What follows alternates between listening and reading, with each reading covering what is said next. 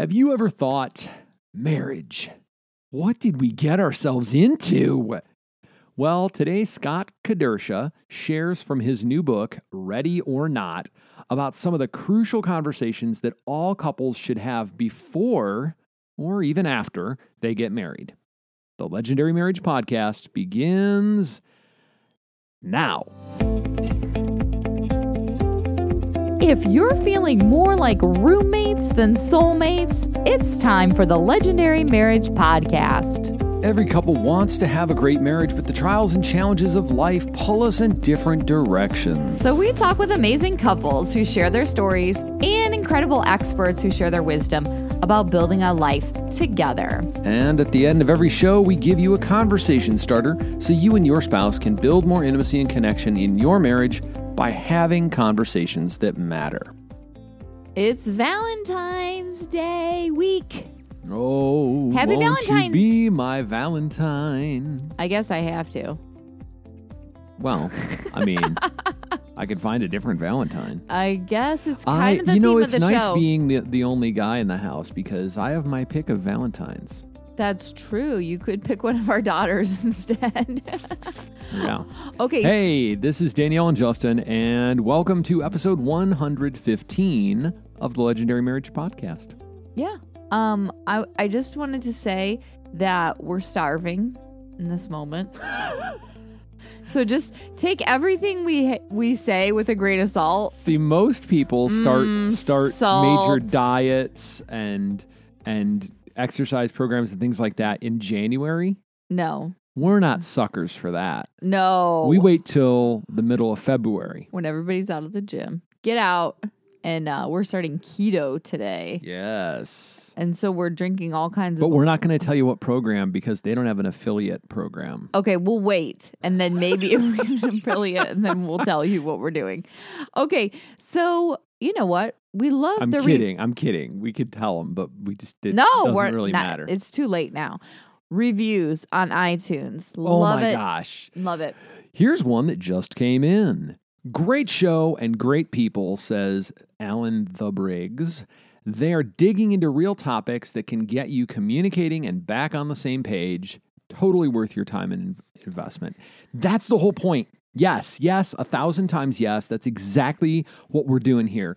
Every week, we're bringing you conversations with couples sharing their stories and experts sharing their wisdom so that you can go back and have a conversation that matters with your spouse. That's the whole point. Thank you. Praise God. All right. I love the worth the time investment. So honestly, I try to listen to as many podcasts as I can. So I listen to them on 1.5 or 2.0 time speed. Like 2x. Yeah. Is that what you do too? That feels really disrespectful to the authors, to the people. Yes, I do it too. No, I had a conversation with somebody last week. And they're like, wow, you talk really slow in real life. He was like, I said, I listened to this book at 1.5 or 2x speed, and he was just like, he's an author, and he was just horrified. No. Yes, absolutely horrified. Like, stop. that is, no, it's not okay. I was like, oh, well, you know. Well, we do that with everything. All right, so... So the point of mentioning the review is, if you haven't, jump over to iTunes, excuse me, jump over to iTunes and subscribe, rate, and review the show. Those reviews are so important. They let us know how we're doing, if we're on track, if we're off track. They let us know what you're looking for, and they help other couples find us in the sea of podcasts out there. I love the sea of podcasts. Yes. All right, so let's talk a little bit about Freshly. Oh, we love Freshly, and we think you will too. So we worked with them to put together an offer for the Legendary Marriage family. Freshly offers chef-prepared, all-natural gourmet meals delivered to customers' doorsteps through a weekly subscription model. All right. Every meal is packed with high-quality proteins. Loves those proteins. Meals never contain gluten, refined sugars, or artificial additives. None of that yucky stuff. Here's the deal. Meals arrive fresh, never frozen, and they're ready to eat in 3 minutes. Go to legendarymarriage.com/freshly. You get 30% off your first month and start enjoying those fresh, delicious meals delivered to your door without all the cook and clean up and prep time. Love it. All right. And also, we love our Amazon. Just a quick reminder, any of the books that we mention on this show, you can grab it, legendarymarriage.com/Amazon, and we get a little bit to support the podcast. So go ahead, hit up the Legendary Marriage store as well. We've got some fun gift ideas. You know, you may need a few gifts this week. Valentine's week, and all the books that have been featured on the show as well. So hit up legendarymarriage.com/Amazon. What on earth should you know about me, and what should I know about you? Shouldn't we have figured this out before we got married? Probably. You know, we did a little thing. Yeah, we did a little something, which we'll go into in the episode. But Scott Kedersha, he's our guest on the show this week. He's talking about his brand new book called Ready or Not. KNOT. Tie the knot. And all the important conversations that you need to have before you get married, or if you're already married. These are important conversations to have as well. So let's get to our conversation with Scott Kedersha. Oh, all righty. We're here with Scott Kedersha. He's the second go round on the show. Scott is one of our rare special guests that we have on 2 times. So Scott Kedersha serves as the director of marriage ministry. Hello, we love those people at Watermark Community Church in Dallas. We got to get up there sometime. I know, we sure do. He loves to write about family, leadership, marriage, and he has a new book called Ready or Not, KNOT. I love it. He's a punny guy. 12 conversations every couple needs to have before they get married. And so cool because these are conversations that we need to have even if we're not newlyweds. Yes. Married to Kristen, has his 4 boys. He's a blogger. And he has a killer blog. Oh, yeah. Loaded with date night ideas. Yeah. He's got all kinds of good stuff. He's got a good stuff. Welcome to the show, Scott. We're glad to have you back. Thank you. You guys are very kind. It's good to be back again. I'm excited to be here. No. Okay. Have you always been a punny guy? Like with the book title, Ready or Not? No. See, I didn't even come up with the title. It was a friend of mine who came up with it. And so we're like bouncing around a bunch of ideas and they were all pretty good. And then she says that. It was like, drop the mic. That's the one we're going with. So, yes. Brilliant. It really is. Okay. Wait, before we dive in, like, how are Kristen and the boys? Yeah, they're good. Thanks for asking. They're, 4 boys. So it is like I like to say, it's a loud, smelly, obnoxious home always. And they're good. They're all in high school now, aren't they? 2 in high school, 9th grade, 6th grade, and 4th grade. Yeah. Oh my gosh. Oh, that does have to be loud and smelly. It is. We have 2 girls, so I don't think it's going to be too smelly in our house. I'm crossing my fingers. Well, you're going to have your own issues to deal with 2 girls that are probably different than the ones that boys. All a great opportunity, right? May God have mercy on all of us. Yes. That's right.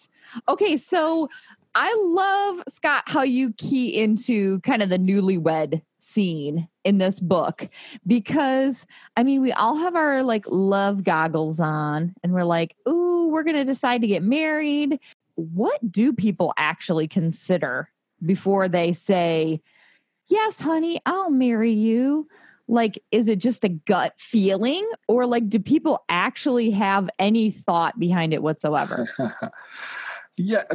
I don't know. I mean, it depends. Every couple's a little bit different in how they handle that. Some couples are just get way caught up in all the emotions and the love and the ooey gooey and the love goggles, and my partner, my significant other can do no wrong. And so a lot of couples go into marriage really blind, like all they care about is the wedding day. But we've seen it in many ways, like kind of the opposite end of that, of couples who are really just terrified of marriage, right? They've never seen it done well. Mom and dad, did not model it well. They know the divorce rates in the church, outside the church. They have friends who don't love being married. And so they come in like really eyes wide open. And so I've actually found like a lot of the couples who come to our church for prep are really skittish and terrified about marriage. And so they tend to be really open and willing to listen and teachable because they want to do this thing right. Okay. Brilliant. So when Justin and I started I wouldn't even say dating, because we were just friends for a really long time before we even started dating. And so I was actually concerned because Justin told me he was going to marry me the first time we went out on a date. Would you advise that, I was Scott? right. Would you advise that, Scott? I would probably kind of like run away from that typically, like if it's pronounced. So here's the deal. I was a little put off by it. Yeah. Here's the deal. Maybe I wasn't all that certain. I just figured I'd throw it out there so that I could say I was right later. You're just playing a percentages kind of a thing. Life is a percentages game. Like you literally said, "Hey, Danielle, I think we're going to get married someday." Yes, or what is on it? our first I said, date. you know what? On our first date. Someday I'm going to marry you. Yeah, he said that on our first date, and I did not respond well. But partly, What like she doesn't know is I said that to all the girls. Stop! You Did you really? You did not. Well, but my point is, I was concerned because, I mean, we like to yuck it up. We like to have a good time. We're really good friends. And that's really how it started out, was we had a really deep, fun friendship that turned into a more romantic connection. So my concern is why I pushed the brake for so long was I was concerned that would it just be a friendship, or was there really a long lasting romantic connection, or was it just hey, we're young and hormonal and I think whatever. You were just being chicken. I mean, there's something about, I don't know, was there anything in you that was like, hey, that's pretty cool that he knows what he wants and he is bold in saying that he thinks he's going to marry you someday? Oh, yes. I felt very pursued. Yeah. I felt very pursued, and it was a turn on, honestly. Yeah. Yeah. I wouldn't recommend it typically, but but hey, it worked out just fine for you now. So who am I to tell you did it the wrong way? I know, but do couples ask the real questions that they really need to know answers to before they jump way into the deep end?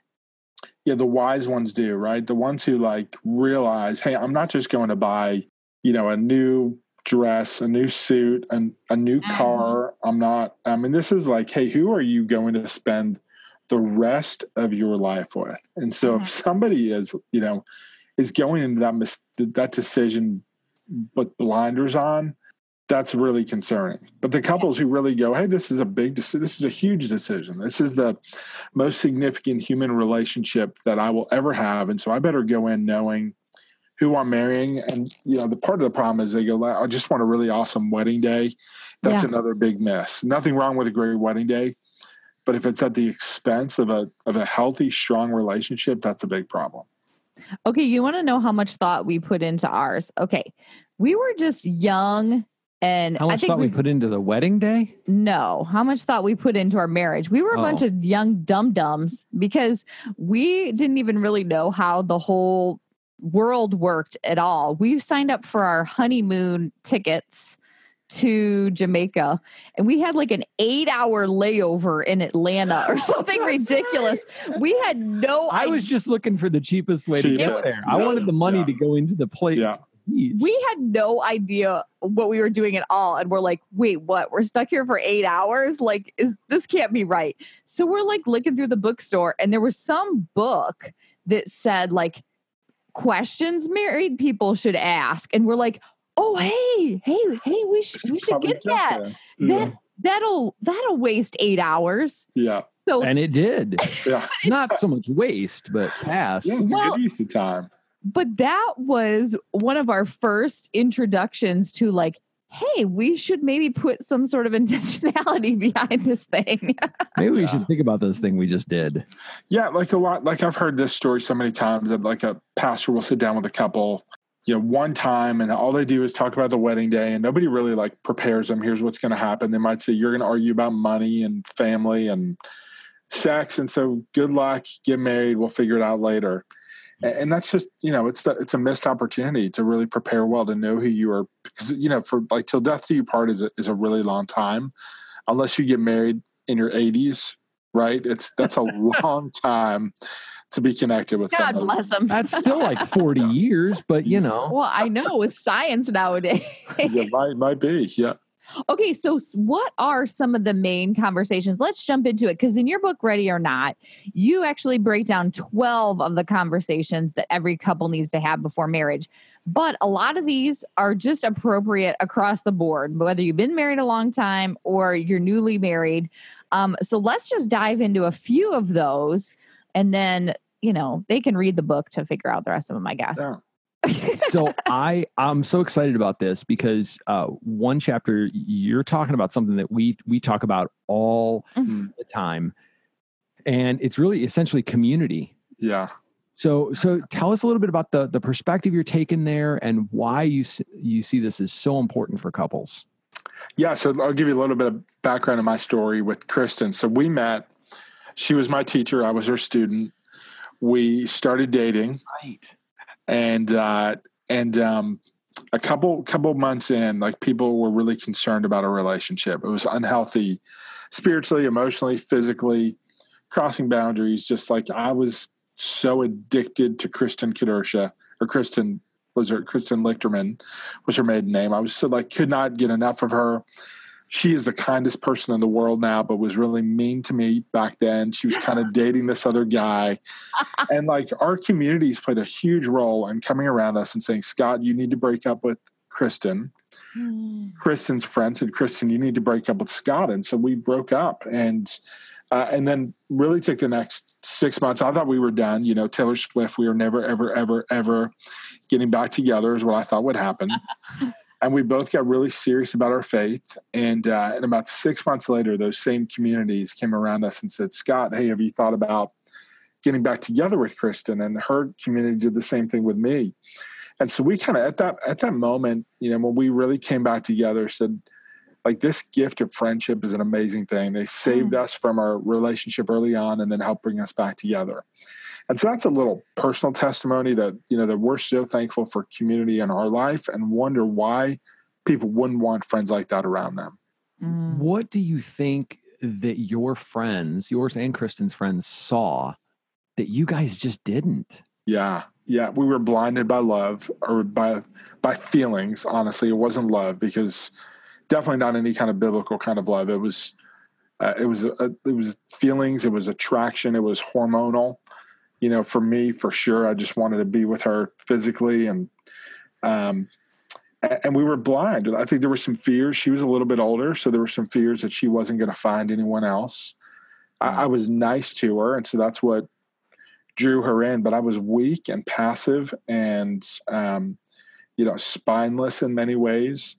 And then I was willing just to take anyone who I thought, I wouldn't say just anyone, but I was really attracted to her physically and wanted to be with her. She was confident. She was, had a lot of things I wanted. And so we missed out on the things that were really important. We missed the strong faith component of our relationship because everything else kind of blinded us. Yeah. I'm wondering, did you kind of cut your friends out when you were so focused on Kristen in the beginning? Because I feel like when you fall in that hard love or even a lust kind of place when you're in those high school, college years, well, I don't know, maybe it's just across the board, no matter how old you are. Yeah, I think a little lust is almost a good thing at any age. Well, yeah. I feel like in the beginning, you so singularly focus on that person that you disappear to your friends. Yeah, there's actually a phrase I heard. It's called submarining. And so a couple meet, the couple's real involved in church. He does stuff with, with his friends and with his groups, and she does the same. And then they meet one another, and then they literally go under the surface and they disappear for months because all they do is spend time with each other. And in the process, they cut out all their friendships. They stop serving. They, maybe they'll still go to church, but they kind of pop in and pop out, and they miss out on that provision of people who can really speak into their life and their relationship. Yeah. What a blessing that you guys had those friends that even stuck by you when you were basically cutting them out of your life. Yeah. Because I always wondered that that would happen with friends in high school. And it's of course we're still going to be there when you come back, but some people aren't. Yeah, for sure. And so what we did find is that what do you look for in friends? And this is something that holds true now for me and Kristen, married 17 and a half years. It holds true for Justin and Danielle. For any married couple, like, what are you looking for in community? And so what those friends were willing to do, what my friends are willing to do now is, if you look at the book of Proverbs, it's just filled with great counsel about friendships. Proverbs 13:20, he who walks with the wise grows wise. The companion of fools will suffer harm. And so you want to walk with wise people. Proverbs 27:6, I'll botch it word for word, but essentially an enemy multiplies kisses, but a friend is willing to wound you. And so, an enemy just says, here's how awesome you are, and let me give you kisses, The yes man. Yeah, exactly. But somebody who's like a true friend is willing to say, hey, this is an area in your life where I think you fall short. And then Proverbs 27:17, iron sharpens iron. So one man sharpens another. So one woman sharpens another. And so friends who are willing to do those things are the best kinds of friends. And that holds true whether you're a single individual, dating, engaged, married for a minute, or married for decades. You want those kind of friends in your life. And I go into much greater detail in the book, but those are generally some of the things you want to find. What if you are, kind of in that newlywed phase, or you're getting ready to get married or whatever, and you have this conversation and you realize you are the center of that person's universe and they do not have friends? Yeah. Or maybe they just have, acquaintances at work or, things like that, people that, kind of hang out around the water tank, but they do not have true friendships. What do you do with that? Yeah, that's a good question. So on the pre-married side, that's one where I'd be careful about moving forward. I'd want to know, why do you not have those kinds of friends around you? If you are somebody who's married and you don't have those friends, I'd say, what can you do to find those kinds of friendships? You're connected to each other. You're one flesh. You're married. And so at that point, what do you do to find some good relationships around you who can help you grow in your marriage and your friendship with one another? Would you step into a marriage knowing that person, maybe they're just like very introverted and they, don't really see the need for good friends? They just want to focus on you. Well, let's not confuse introversion with isolation. Yeah. True. Yeah. Two completely different things. So would you still commit in a relationship with somebody who is so committed to isolation? Yeah, that's a great way to say it, Justin. You do want to somebody who is. Good job, honey. Way to say it better than me. Yeah. Because introvert, extrovert, there's no sin there, but the one who isolates, there's some sin. If you're not willing to let other people speak into your life, then what is it about that? Like, why do you not want others in your life? Why do you, there's pride there potentially? I would say people who isolate, typically they quarrel against all sound wisdom. They think, I know better than you. I know better than anyone else. In fact, I'll tell you, the couples that I spend the most time shepherding and helping other couples shepherd are the ones who isolate and don't want other people speaking into their life because they're prideful. And so, that's where, helping, it's great to do that on the pre-married side. So you know what you're getting into. And I always say, if you're dating somebody who doesn't want friendships, then I'd run away. Like, I would not, because you're signing up for that for the rest of your life. Honestly, I watch that with my mom. That's a lot of pressure too. Like, you're that only person, you're their only friend. Like, then you have to be like perfect. That's too much pressure for one person. Yeah, you are going to let each other down for the rest of your life. I mean, that's guaranteed. And so having friendships around helps minimize a lot of that. That's a great new vow. Honey, I'm going to let you down every day of my life. I promise. Yeah. I promise. I guarantee I am not as great as you think I am. The vow is you're going to stick around to deal with it. Yeah. I think about that, like the maybe on the other side of that spectrum of community is isolation, but I feel like sometimes with a lot of the couples I've worked with, it's also a little bit of codependence. Yeah. And then even for myself, like when I move away from community, I know it's because I am not in an emotionally healthy place. Yeah. I am not I'm moving into depression. You're feeling shamey. I'm feeling shamey. Yeah. And so I move away in those times. But I think you mentioned introversion, and let's make sure we don't. Isolation. Yeah, totally different ballgame. But like when you're dating somebody or considering getting engaged, like not everybody is an Enneagram 7 or a high extrovert or anything. So I think it's important to be asking those questions, to be having those conversations, and finding your way together in it. Yeah, something you just said, Justin. I read this book called the All or Nothing Marriage by this guy named Eli Finkel. He's a professor somewhere in Chicago. And there's so much pressure on the spouse now to meet all of our needs. And so I expect you to satisfy me in every single way.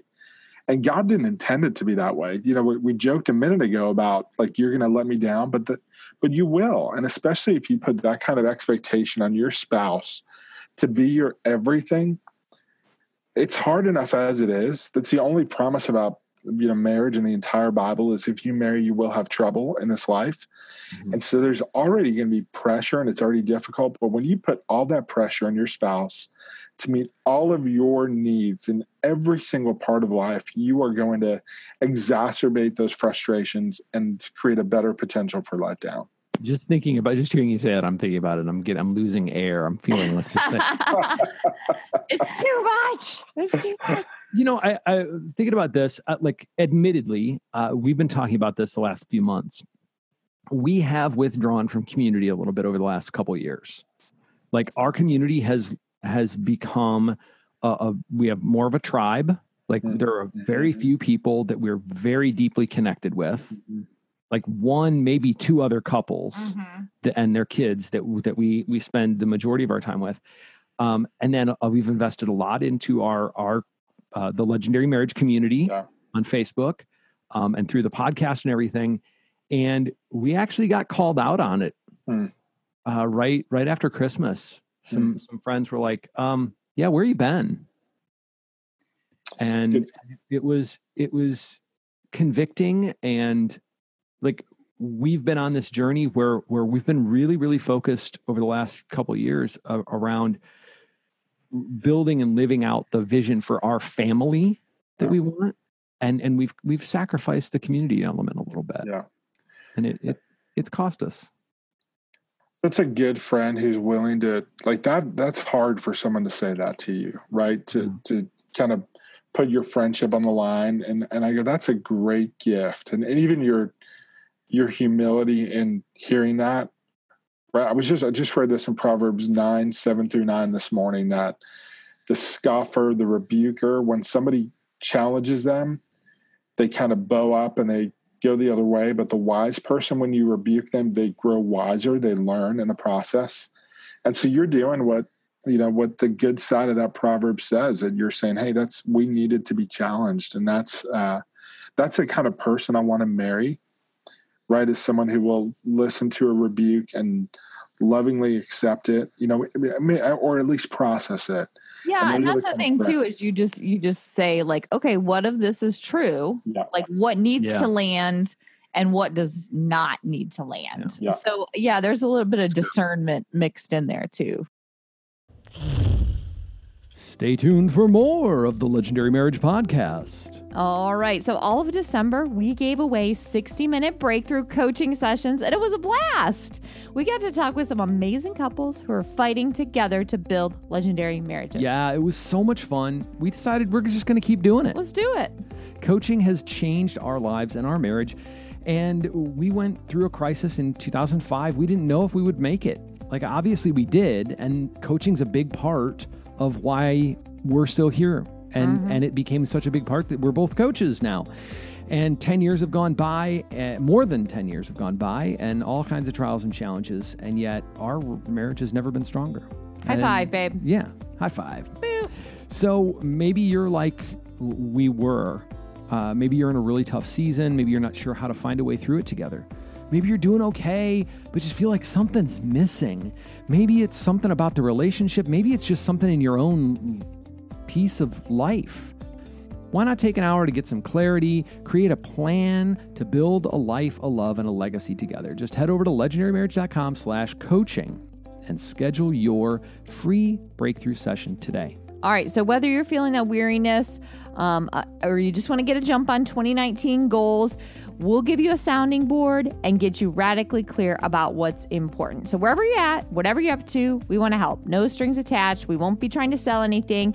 We'll simply help you identify and process that thing that might be having you feeling stuck. And we'll get you a clear strategy to take action to get you where you want to go. So legendarymarriage.com/coaching to claim your free 60-minute breakthrough coaching session and today. Make 2019 the best year ever. Make it legendary. Yes, legendary. And now back to our show. You're really talking about the relationships with that extended family, with in-laws. Dun, dun, dun. Yeah. Which I have the most amazing in-laws I have ever had. I mean, they're the best in-laws I've ever known. They have listened to every episode of this podcast backwards and forwards and twice in between. Yes. And we love them very much. But it is interesting too when you come from different backgrounds. It wasn't always that way though. Yeah. It was not always that way. Really? Do you remember that? Your mom and I had some times where we just missed each other. Oh yeah, that's true. And I mean, we had some unpleasant conversations. Oh, when we almost packed up and left vacation in the middle of vacation. Yeah. Yeah. Yeah. I've been there. I bet a lot of your listeners have been there as well. Right. Sure. Yeah. Yeah. I think what you said there is so key that, I mean, they're human beings too. Right. And so often we treat like our in-laws, like they're second rate. They're not real people. They're monsters. And so you treat them like how do you want to be treated is the way you treat them. You know, you want to be respected and listened to and cared for, prayed for. Then you do the same thing with in-laws and they get such a bad rap. Yeah. And I go, it does not have to be that way. Now, some people are, and that's not to minimize what some of you might be walking through and experiencing. I know that there are some really challenging family situations out there. Sure. But so often, like the in-laws get the bad rap and we don't give them a fair chance. And sometimes you just got to communicate. I mean, you really just need to talk through what some of those challenges are and work through it with them just like you would with your spouse. Here's a question I have. Like, if you know after having this conversation that you and your spouse come from a drastically different place, maybe there's been some like true ugliness, like abuse, trauma, like that addiction, whatever it is, like in their family line. Is there anything where you're like, holy moly, like this is a total caution flag? Like I keep thinking back to where we're at, and I'm so glad you're asking this question because it takes us back to that place where younger couples and they're considering getting married. Thank you. Yeah, it's just like the ugliness that exists there. And like when you're, like you said, high on hormones, some of this stuff doesn't necessarily like manifest or come to the surface in your spouse or your new spouse until you're... Oh, it'll be fine. I'm not worried about that. We aren't going to live with them or anything. Maybe a few years in and you're like, where did this part of you come from? Yeah. It's good. I'll give you a couple of thoughts. So one on the pre-married side, for any couples who are not married and moving towards marriage, one of the things I always tell them is so often couples who, in a biblical view of marriage, that God intends sex for marriage only, not before marriage. And I fully believe that, believe what God's word says there. And couples so often will kind of blow by that and just ignore it. And they're sexually intimate with each other before marriage. And when they are, it's so easy to overlook all of these differences. Like, hey, your family's crazy, but that's okay because sex is really good. And I go, man, that's a big mess, for you to be doing something that's not intended for before marriage. And in the process, you minimize. So it kind of puts blinders on so that you don't see like the true landscape of the picture going on. Let me throw something in here. Let me throw exactly something in here. let's just be perfectly clear here. Great sex isn't all that complicated or difficult. Like, to all the couples listening who are thinking, I got to make sure we're sexually compatible and all of this, like, y'all, it ain't that complicated. It fits. It's going to work. It's going to be fine. And it's something that both people want, right? It's pretty easy to get aligned on the same page with your spouse about wanting to have great sex, right? So if it's an issue, if there are complications, you can be aligned about creating solutions or getting help for there. It's the number one issue that I hear couples in that place talk about, especially the couples now in their 20s and 30s, where sex and sexuality has been so escalated in our culture. That idea of sexual compatibility, and the fact is, y'all, you'll make it work. There are things that are so much more important. You'll find a way. Your anatomy is so totally mismatched that you will never work. All right, that's just crossing the line. Oh, okay. All right. We can always take it out in editing. But no, are there really some like family circumstances where you should say, hold the phone? Like, I think that this could really bite us in the butt, like down the road. Like, you need to deal with whatever all that baggage is before I jump in, the baggage too. Yeah, that's a good question. So a couple thoughts there. One is that you don't marry the individual. You get their whole family. You get the family history. You get their background, their family of origin, their stories. All of that comes with your spouse, right? There's no way to quarantine or isolate your spouse away from their family. That being said, just because mom and dad do something does not mean that their son or daughter does the same thing or has to end up the same way. And so we're responsible largely for what direction we take. We can't just blame our parents. And so it's kind of this two-way street of, one, you can't ignore it, but two, you don't have to be it and you don't have to reproduce it. Now, that being said, if you do marry someone who comes from crazy, when Christmas rolls around, you're going to be celebrating Christmas with crazy. And so you can't ignore it or pretend it doesn't exist. It's there. And those just become good people, good opportunities to love. Apart from Christ, I don't know what I would be like and how crazy I would be. And so for me to just quarantine someone off or blame them for issues if they don't know the Lord, well, of course there's some dysfunction going on. And I talk through this in the book, and every chapter I interview a different couple about the topic: communication, money, sex, etc. What's interesting about the in-laws chapter is that the couple I interview is not a happy ending with their family, and so it doesn't change the details whether it's the husband's family or the wife's family. All the other chapters basically have a happily ever after ending. But the in-laws one, this couple I know has done everything they can to care for both of their families. They've processed it. They've apologized. They've asked for forgiveness. They've worked really hard to bridge those relationships. And end of the day, they're just not there. And all of us who know them would say they've done everything they can. They've been humble. They have sought forgiveness. They've done all that we would want or hope or expect them to do. And at the end of the day, we can't control other people. And so that's what's really challenging about families is, we do want to love them and care for them, treat them like human beings, like everybody else. But we can't get the result we necessarily want because we don't control them. And so it's not always the happy ending we want. It's hard. Not to minimize it in any way. It's so challenging for some friends out there. And I know some of your listeners, like I don't know your families, and so I can't say that there might not be a happily ever after. But are you being faithful to love them? Are you praying for them? Are you doing everything you can to own your part? And then if you are, hopefully you can put your head down on your pillow at night and sleep really well, knowing you've done everything you can, and then trust God to do whatever He only can do in them.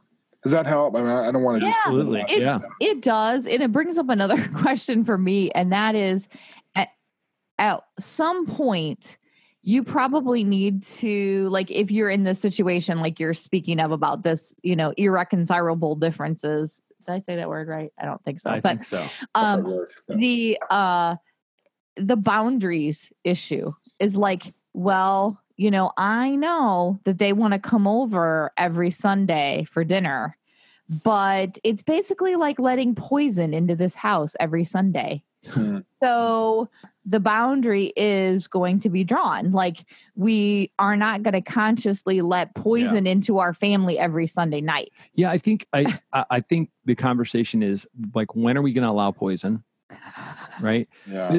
But it's when do we gut it out, and we engage people with curiosity and compassion, and then when they leave, we open the windows and sage the house or whatever.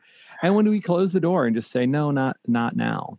Yeah, that's so difficult to answer. Every situation is different. I do know on the boundary side that, love pushes through boundaries. It doesn't just say, hey, let's put a wall up. And so what do you do? Like, thankfully Christ pushed through that boundary with us and pursued us. And so what does it look like for us to do? Romans 12:18, as much as it is possible, as much as it depends on you, live at peace with everyone. And so what can you do to pursue peace? And then, yes, there are times when you just go, hey, this is toxic for our family. Yeah. And we're going to continue to pray, continue to love, but we might need to put some good boundaries around a relationship to protect our relationship from poison that could affect it. Yeah. And I'm not sacrificing my marriage or my family because I'm trying to be kind and loving to somebody else. Like, I don't know. Yeah. Maybe that's just me, but no, it's not. I mean, and especially if you have kids, it becomes even more complicated. Right. And so again, if I can go back, that's where community comes in and can help you process that. That's again, the gift to go back. Let's go back to the other conversation. Community can help you process where you're falling short and how you can love better. Okay, so let's turn a quarter here. One of the other conversations that we want to make sure we do not miss is the money conversation. Yeah. And I feel like this is like the never ending. It's not a newlywed thing. It is like the never ending conversation. And so what are some of the key points that you want to make sure that you hit with your spouse when you're talking about money? Yeah. So for couples before they get married, there's, we actually lay out like 6 of them. Of 6 conversations, and it's not just one conversation, it's ongoing. But the biggest thing is what's your view on money? And so is our money, is it, so some couples would say whatever he earns is his money, whatever she earns is her money, and the two shall never mix, right? And so separate bank accounts. Some couples would say, hey, we're married, we're one flesh. Whatever she makes becomes his and he makes becomes hers, and it's all ours together. And then probably a third, and the view I take is it's that God entrusts us 2 resources. It's a stewardship mentality. And so he's entrusted resources to us as a couple that really aren't ours. Okay, God, how would you have us steward these resources? That doesn't mean you're giving, 100% away. You got to eat, you got to live, you got to buy clothes, you got to do all this other stuff. But just first of all, most important is what's our mentality on money? And so having that conversation as a couple, is it his and hers? Is it ours? Or is it God's? And is it entrusted to us for us to steward? And then beyond that, there's lots of, so going into marriage, what assets do you have? What debt do you have? Are we aligned in the way that we're going to attack debt? And so the average couple comes into marriage with anywhere from $25,000 to $35,000 worth of school and consumer debt, and they're not making a ton of money. And so how are we going to address that? A free T-shirt when you sign up for the credit card when you're in college. Yes. You might even get a free pizza too. Yes. And then there's just a broader collection of like, are you a spender, a saver? The best situations are when a spender and a saver get married, because then you kind of sharpen and help each other. If you're two spenders, you're just going to be poor and reckless. If you're two savers, you're probably going to be boring. And so there's that like middle, and that's not scientific or biblical. That's just purely observational over the years. Yes. Yeah. Okay. Any other money conversations that we need to have? How do you make decisions as a couple? And so how are you going to like, hey, if I'm going to go buy a cup of Starbucks, do I have to get my spouse's approval? Hopefully not. But if I go, what's like the money cap that we're going to be comfortable spending on our own before we make decisions as a couple? And then the last, not last, but like another category is like, how are we going to communicate about money? And so like, are we going to track our money? Are we going to use Quicken, Mint, spreadsheet, something like that? And then how are we going to check in with each other just to see how we're doing so we're just not reckless with money? Yeah, I think making money a part of the regular ongoing conversation so that you can get and stay aligned about it. Yes. About it. About it. Honey, do you go to Starbucks and not tell me? All the time. We need to have this conversation. Yes. Well, see now here's the thing. Danielle would tell you that I bought her van without her knowing. Okay, wait. Scott, be quiet a minute. I got to tell Scott this story. One of my very, very, very pet peeves is, those Lexus commercials where they show up and there's a brand new Lexus with the giant bow. Yes. And I'm like, really? You would buy a entire vehicle with payments for every month without running that by yourself? Drain the account. Either way, that's crazy to think that you would do that for your spouse. So that is totally one of my pet peeves. Okay, so Scott, I go off to this.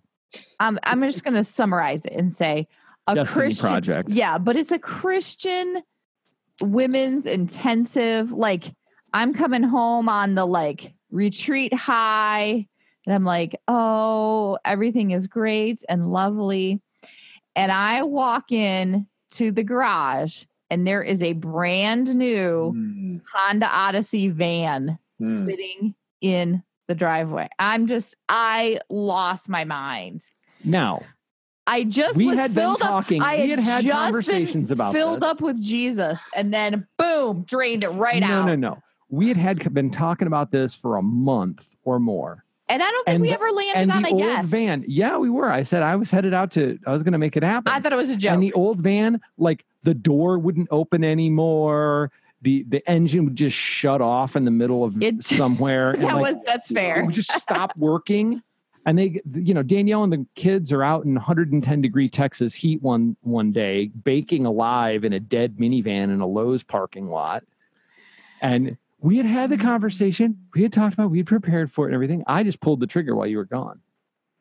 Okay, Scott, what do you have to say about you that? didn't when on the way out the door, when you were leaving, I said, would you prefer red or white? I thought he was joking. He jokes. He's a jokester. He jokes about a lot of things. He said white, so I got white. What more can you ask for? I like both of you, so I'm not going to step in the middle of this one. Yeah. Okay, so... That means he agrees with me. No, it doesn't. No, it doesn't. He's shaking his head. Okay, but to be fair, you could take my minivan key when you pry it from my cold dead hands. I love my minivan to, the earth, to the moon and back and everywhere in between. You're welcome, honey. Thank you. I want to know who's got that job. Those commercials. The other one is the truck when they walk out and it's the his and hers truck. Oh yeah, all it's souped two up. Trucks. It's two trucks, and it's never. It's the commercial's never for it's never for the $12,000 subcompact utilitarian vehicle. It's always the $50,000 luxury car, and you're just like, what? Yeah, they pimp that ride, and that's the car they get, and I mean, no way. The deepest part of me that hates everything about that, you violated it, but somehow you loved it too. I love you, and I love my minivan too. So I don't know what that really says, but it somehow worked out. Yeah, that's good. But I am scared to leave town ever again. I'm never going to another women's Christian conference again. Yes. Is that why you haven't led a Destiny project? in a No, while? that's why I'm scared of what you're going to do while I'm gone. Well, I already told you what I'm doing with my car. All right. So, Scott, okay, in wrapping up, please don't talk anymore about cars. You're giving me like a tick. I'm just saying, don't be surprised tomorrow if you come home and my car isn't in the driveway and there's a different vehicle there. Oh. Okay. So, Scott, tell us about what you're doing, how we can find you, how we can get your book, because we want to know before you get there, if we're ready or not. Scott, do you have any interest in a slightly used Mazda? Stop, please stop. Please I'm tell good. us about Thank your you. bock. Please Thank tell you. us about your book, Scott. Yes, the book Ready or Not comes out February. So by the time this is live, it'll be out there. Actually got to see it in the bookstore on Saturday before it even came out. It was really fun. Barnes & Noble had it. But you can get it anywhere books are sold. ScottKedersha.com. So KEDERSHA. ScottKedersha.com. And if you go to ScottKedersha.com/ready, that has all the information about the book, who it's for, why I wrote it, where you can get it. Like if you like audiobooks, Kindle, hard copy, all that. So all the info is on that page. Awesome. Scott, thanks so much for being on the show today. Thank you. Thanks for having me. You guys are a hoot. You crack me up every time. So thank you. So, honey, what happens to us when we avoid the tough conversations? We never do that anymore. Well, Well, I don't know about never, but we're very aware of it when we do. Well, when I think back to when we went through a crisis and, and everything in our marriage, it was at the heart of it was because we weren't having conversations. Right. We weren't talking about things that actually mattered. Yeah. And so I think it's so important. Well, and at least for me, I build up a lot of resentment and... She admits it. Okay, that helps. When it comes to things that are pulled off the table, like, oh, we're just not going to talk about that anymore. Yeah. It just gets worse and worse the more you don't talk about it, at least for us. And then I know what I like to do when I withhold a conversation for a long enough time. Eat cake? I would like to do that, but I blow. I just blow my top. Oh, yeah. If any little thing, like let's say we're not talking about money and we're not talking about it and we're not talking about it. And then something comes up and I just, any little thing like, oh, did you go and get a new sweater at the, and then I just blow. What sweater? We don't have money for that.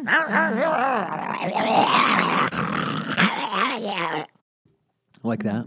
Oh my gosh. Yes, something to that effect. All right, so now the talk about it. And now the talk about it segment of the show. Each week we challenge you to set a time with your spouse to have a conversation that matters. All right, here's your conversation starter.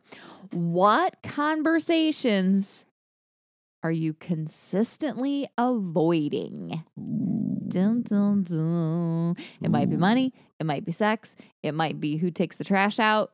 Who knows? It might be leaving your dishes on the floor. Stop. We're not having that when conversation stands now. Up from the sofa, we are not talking they about put their foot in a dirty, rotten, moldy milk bowl. That does not happen. No. All right, that's it for today's show. As always, we're talking about all the hot topics from the podcast and so much more over in our community on Facebook. So come join the conversation at legendarymarriage.com/community. You can find this episode and the show notes at legendarymarriage.com/115. Hey, don't forget to subscribe, rate, and review the show so we know how we're doing and other couples can find us. Thanks for listening to this episode of the Legendary Marriage Podcast. This is Danielle and Justin reminding you once again, don't settle for an ordinary marriage. Make yours legendary.